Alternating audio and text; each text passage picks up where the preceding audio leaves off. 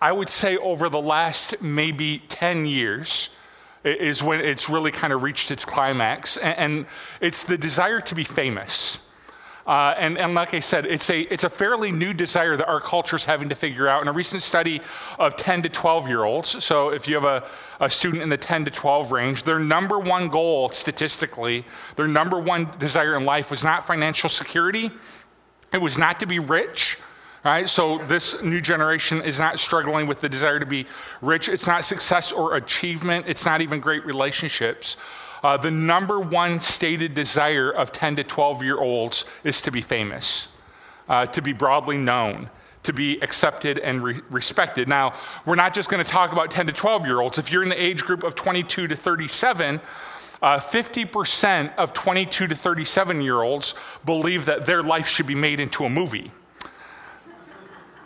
Now, you know who's laughing. It's all of us that are going to go see Avengers Endgame and not your life. So but 50% of 22 to 37-year-olds believe that their life is interesting enough and dramatic enough that it should be made into a movie.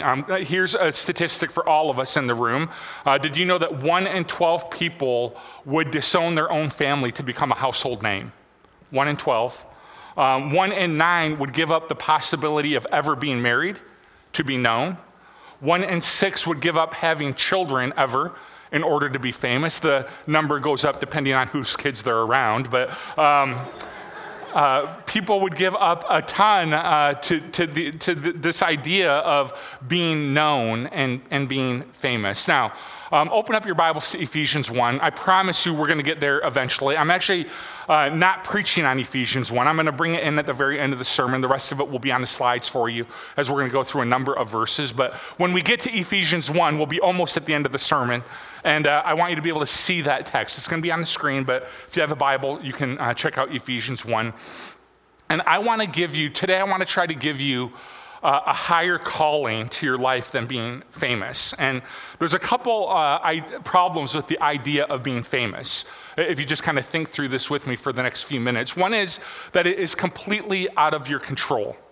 I had a conversation the other day with my 8-year-old. We were driving around, and he was singing in the back seat. I had some music playing on the radio, and Sam was singing in the back seat, and it's my favorite thing. I love listening to him sing. And so he's in the back, and the song got done. I said, "You're a really good singer, Sam. You're really, really good." And he said, so this is already on his 8-year-old little mind, he said, "Do you think someday I could be a famous singer?" And I said, well, listen, first of all, who knows how to answer that question? But I said, listen, if you love to sing, I want you to sing.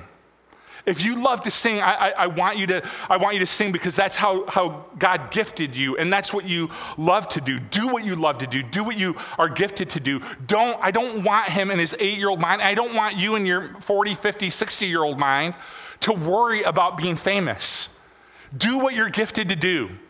Do what God has wired up to you to do. If you get famous, so be it, but don't have fame be the primary goal. It's the same thing I said to my son. Just do what you love to do. Do what God has gifted you to do. Do what is God honoring, to be certain, and let the chips fall where they may. The other problem with fame is that if fame becomes the primary goal, we will start to take actions and we will start to make decisions with the chief goal of being famous no matter what.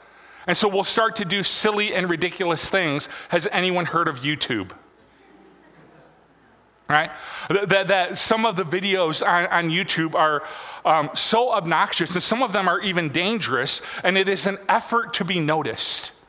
It is an effort to be viral.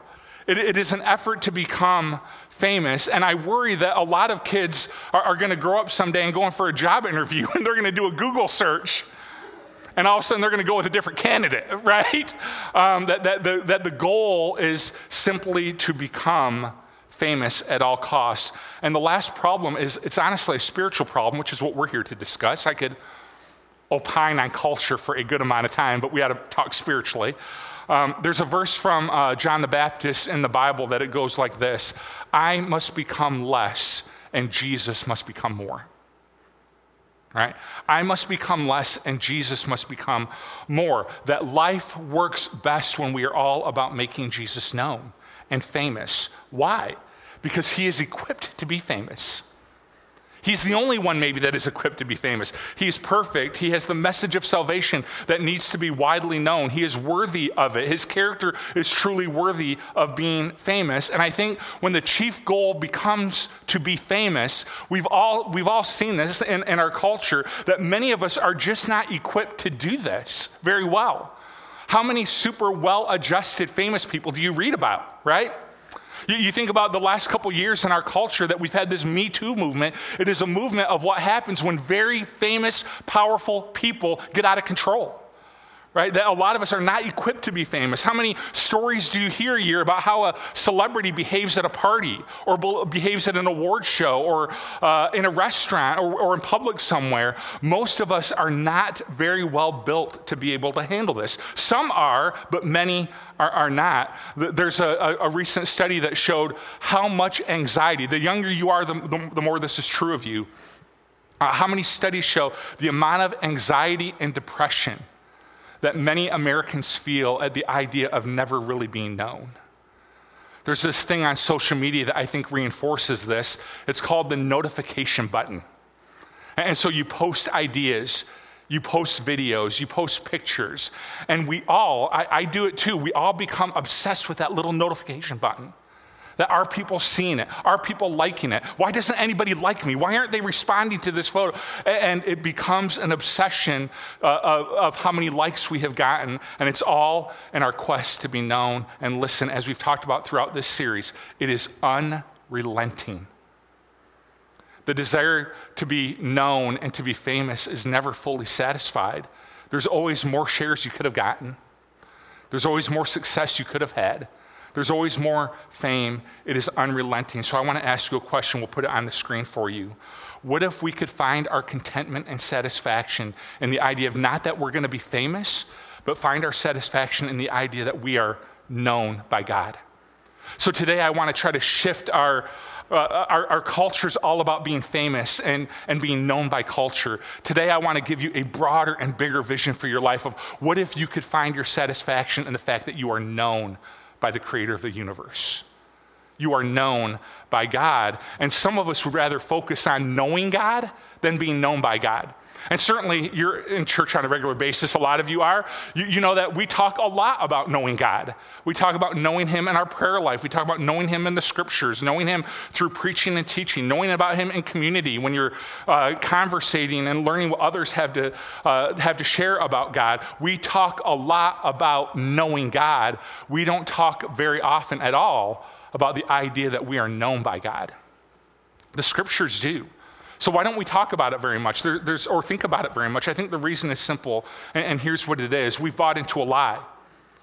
And a lot of you in this room have bought into this lie, and here's the lie.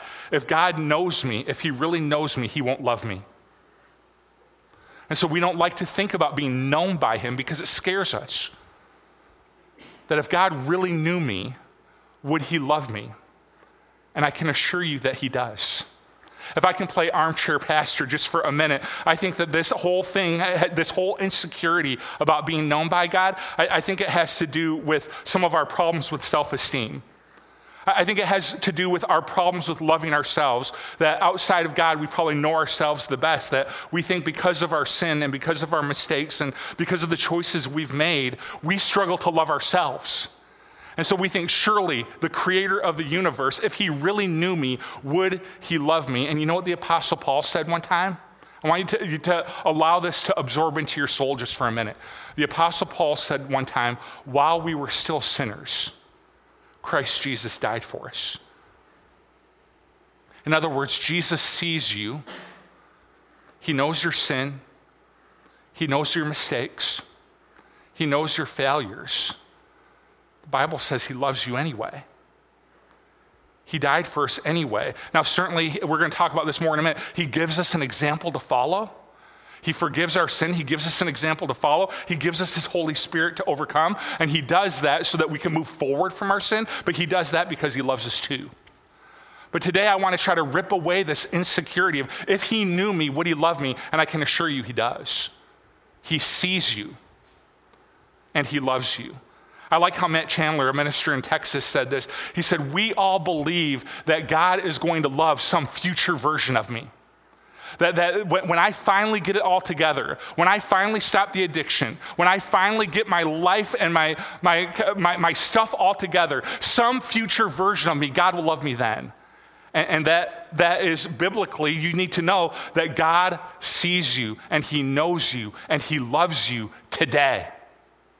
The way that you are, the person that you are, even with all of your mistakes and your baggage, God loves you today. And so I don't want us to be intimidated by the idea of being known by God. And I don't want us to give into a celebrity culture of replacing culture with God. God created us with this desire to be known, and so we give into men. If just my Facebook friends could know me, if culture could know me, I don't want us to give into that either. Today, I want us to bask in the truth of being known by God. The idea that he knows me and he sees me, and in his mind, I am famous. I'm famous to him. That I want us to bask in the idea of being known by God. And I want to show you a couple verses about this. One is Jeremiah 1:5. Before I formed you in the womb, I knew you. And before you were born, I consecrated you. I appointed you a prophet to the nations. Jeremiah was a prophet in the Old Testament. He had a very interesting nickname as a preacher. His nickname was, he was the weeping prophet. So you can imagine if you were inviting someone to church and be like, oh, you're going to love my preacher, but he has this kind of weird nickname. What is it? He's the weeping preacher. I'm not sure I want to go to your church, right? Right? He's the weeping preacher, right? And Jeremiah, he was very emotional. If you read the book of Jeremiah, you'll see that. He came into Israel's history at a time of idolatry, violence, and sin. And he came to warn Israel that if they didn't change their ways, they would be taken into captivity, which is exactly what happened. He was a prophet, a preacher, and he was the nation of Israel. He was their kind of prophet until they were taken into captivity. And here's the lesson that Jeremiah learned.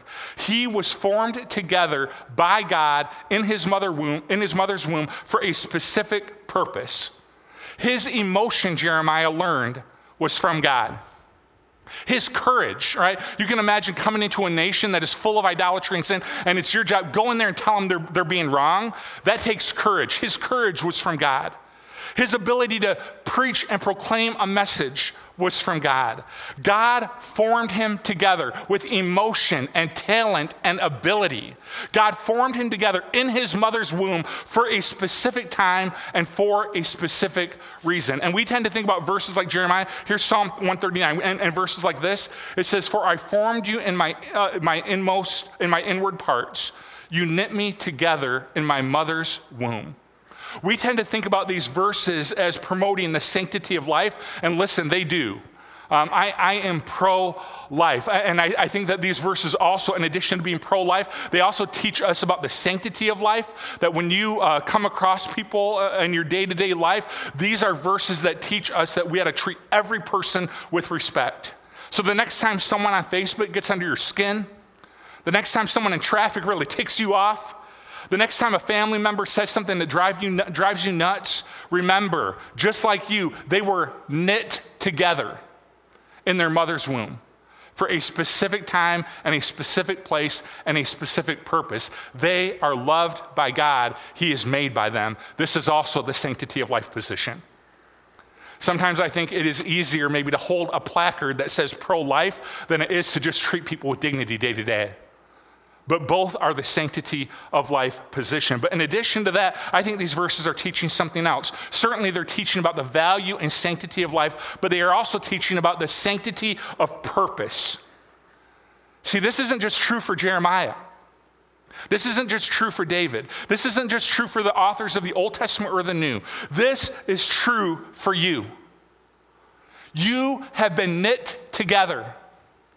God gave you a personality.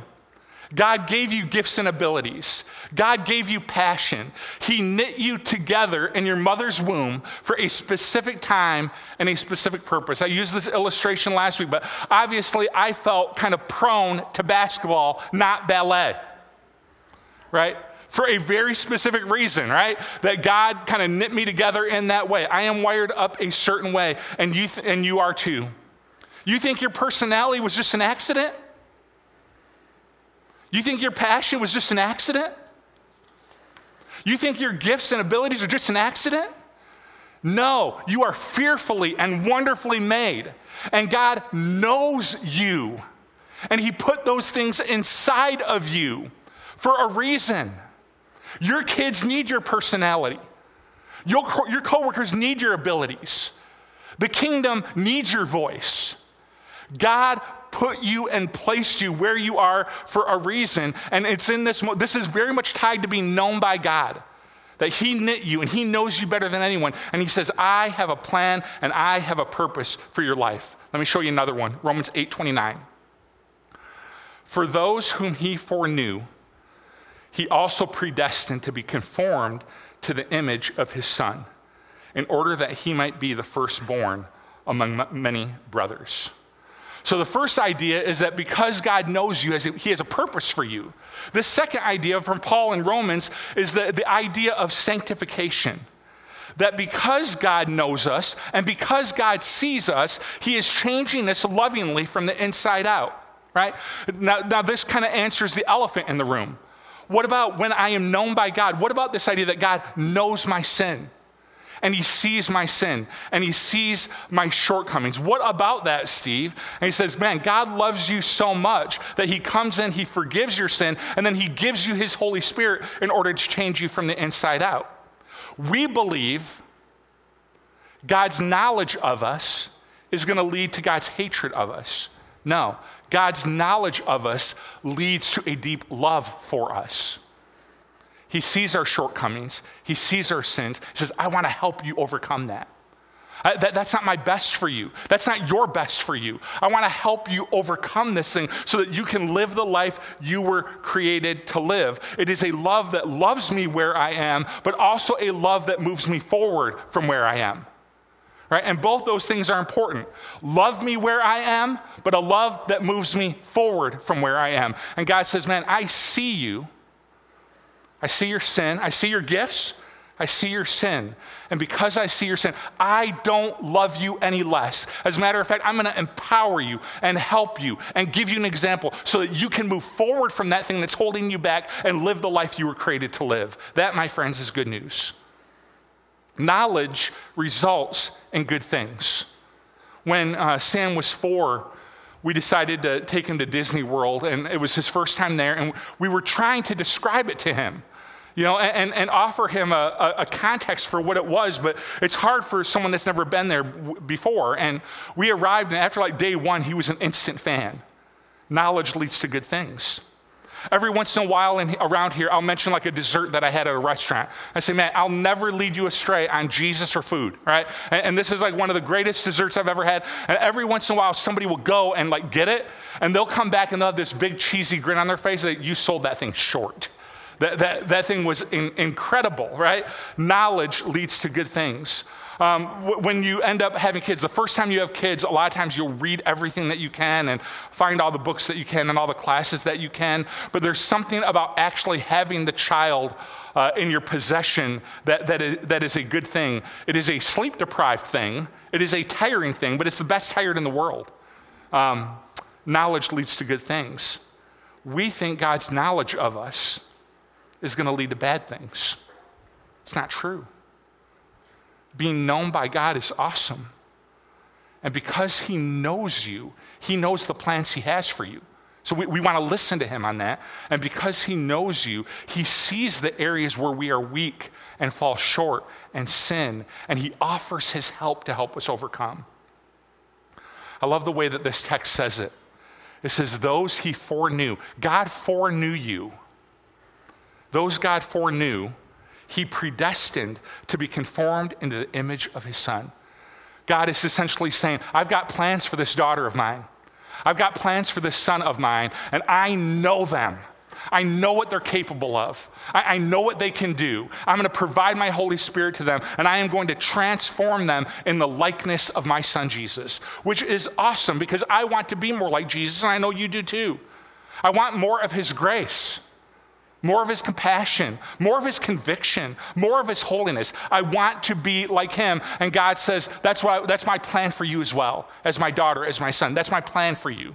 I want to help you become the person you were created to be. And it's interesting that a lot of this knowing stuff, being known by God and God knowing us, a lot of it in the New Testament especially is tied to the family language of the Bible, which makes a lot of sense because in a healthy family environment, who knows you better than family? So I want to try to use some family language here, and always remember we're talking about good, healthy environments, family environments. I know that's not everyone's background, but if you'll just follow the illustration through with me, I want to talk through about God knowing us as he's our Father and we're his children, God knowing us and what that means for us. All right, here's number one. Because God knows us and is our Father, gifts from family are always going to be better. Family should know your interests well. They should know your hobbies. They should know your wants and your wishes, and they should give you good gifts as the result of that. Right? Now, children make it easy, right? We're back in a day and age where like catalogs are coming, and every day I come home, there's a new catalog at my house with stuff starred and X'd and, get this, don't get this. So children really try to make this easy on you, that you want to know my wants and wishes? I'm happy to share them, Dad. I'm happy to share them. And so, but family should know these wants and these desires and give good gifts as the result of it. God's the same way. Because he knows us, he's able to give us good gifts. And when you think about the gifts that God gives you, the grace, the help, the power, the purpose, but even the day-to-day gifts that God sometimes gives, when you're going through a hard day and you just get like a piece of encouragement, gift from God, financial help, experiences that come out of the blue, all of those are going to be better because you're known by God. And God's a gift giver. And because he knows you, he knows how to give good gifts. This is what Jesus said. He said, if you then, though you are evil, know how to give good gifts to your children, how much more will your Father in heaven give good gifts to those who ask him? Right? He's teaching this very thing. He says, because you're known by God, God knows how to give you good gifts. Here's the second one. Discipline is going to make more sense and be more effective. Because we're known by God, because he's a good father and he knows his children, discipline is going to make more sense and be more effective. We know how to discipline our children. That's why I discipline mine and not yours. Right? You'd be really offended if I started disciplining your kids. Wait, so these are my kids. I will discipline them, and I discipline mine. We know how to do this well. We know the tone to use. Right? I know how to burrow into my children's soul and how to use their middle name appropriately. Samuel Stephen Higgs. Lila Grace. Right? And it's actually not very effective. I realize now. I realize that now, speaking to the microphone, I'm like not terrifying at all. But anyway, we know how to do this, right? We know how to communicate with them effectively. We know how to we know how to bring about good discipline. And the truth is that sometimes God needs to bring discipline to us in order to conform us into the likeness of Jesus. And because he knows us, and because he loves us, because he's our Father, he knows how to discipline us well. He knows the best way to do this. He knows the kindest way to do it. He disciplines us well. And so, God's not going to use, my wife has said a number of times, God's not going to use a rock when a pebble will do, right? That sort of a thing. God is going to bring about good discipline to his children because he knows what we need. He knows how to communicate with us. He knows how to discipline us. And the last thing is blessing is going to be abundant. Knowledge of someone allows us to bless them more effectively. Now, blessing is different than gift giving. All right? Gift giving tends to be in the moment that you want this, you need this, you desire it, whatever the case may be. I can do this right now. I can provide this gift for you. Blessing biblically is more about setting someone up for a better future.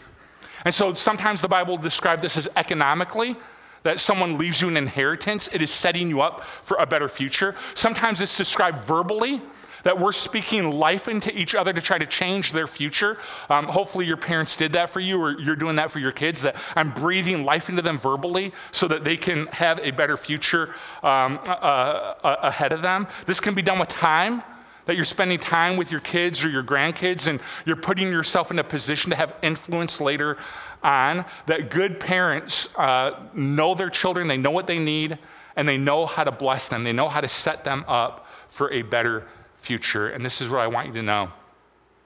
God has a really good future in store for you. He knows you. He knows what you need. He knows what the future holds. And he stands here today to say, I have a future for you. I have a future for you. I know what's ahead. I know what's coming. I have a future for you, and I need you to trust me. I need you to lean on me. I need you to follow me. So now we've arrived at Ephesians, and now with all of that kind of context, I want you to hear this scripture, one of my favorite scriptures about God toward his creation. Here it is, verse 3. Praise be to the God and Father of our Lord Jesus Christ, who blesses us in the heavenly realms with every spiritual blessing in Christ. For he chose us in him before the creation of the world to be holy and blameless in his sight. In love, he predestined us for adoption to sonship through Jesus Christ in accordance with his pleasure and will, to the praise of his glorious grace, which he has freely given us in the one that he loves.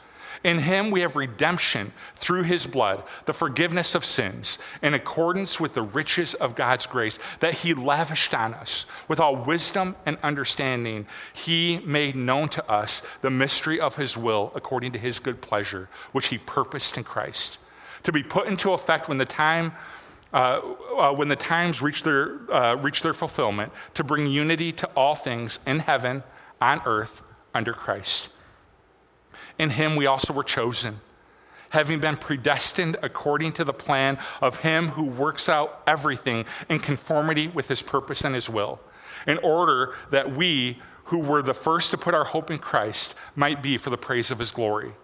And you also were included with Christ when you heard the message of truth, the gospel of salvation. When you believed, you were marked with him. You were marked in him with a seal, the promised Holy Spirit, who is the deposit guaranteeing our inheritance until the redemption of those who are in God's possession, to the praise of his glory. He knows you. He knows you. And it's a really good thing that because he knows you, he has a plan for you. Because he knows you, he knows how to change you from the inside out, and he knows the areas that need to be changed. And he has a future for you. He has future plans for you. But we have to lean on him. To receive this, we have to lean on him. We have to trust him. We have to come out of hiding. There's an interesting story in the book of Genesis that we're going to be studying the first quarter of next year, Genesis 1 through 11, and we'll be in this story. Where the first man and the first woman, they're in the garden with God. Everything's perfect. Everything's good. And they decide to take a bite of the forbidden fruit. God told them not to eat this fruit. They did. And the very first thing that we're told, the very first reaction that they had was to hide from God. They said, we've got to hide. If he knows, it's not going to be good. We need to hide. And what we learn way later in Scripture, way later, is that we learn that before the creation of the world, God knew what he was going to do about our sin problem. God had a plan all along, so there's no reason to hide. There's no reason to try to not be known, to try to conceal, to cover up. It is better to come into the light and to allow his grace to forgive us, to allow his Spirit to empower us, and to trust that he has a better future in store for me. Let me pray for you. Heavenly Father, we thank you for Jesus. We thank you for his grace. I know that there are a lot of us that the idea of being known by you is a little bit terrifying to us because we believe a lie that if you know us, you won't love us. And so we conceal, we hide, just like Adam and Eve did. Today, empowered by your grace, may we step out of our hiding and just enjoy the idea that we are known by you, that you have a plan for us. That plan includes making us more like Jesus. So sometimes we're disciplined, and other times we're empowered to overcome, and whatever that looks like, we want to be more like Jesus. And we stand assured that you have a better future for us. And so today we step out of our hiding. We step into the truth of you and understanding that your grace covers all and your power helps us to overcome. We thank you for Jesus and his resurrection and his death, burial, and resurrection. It is in his name we pray. Amen.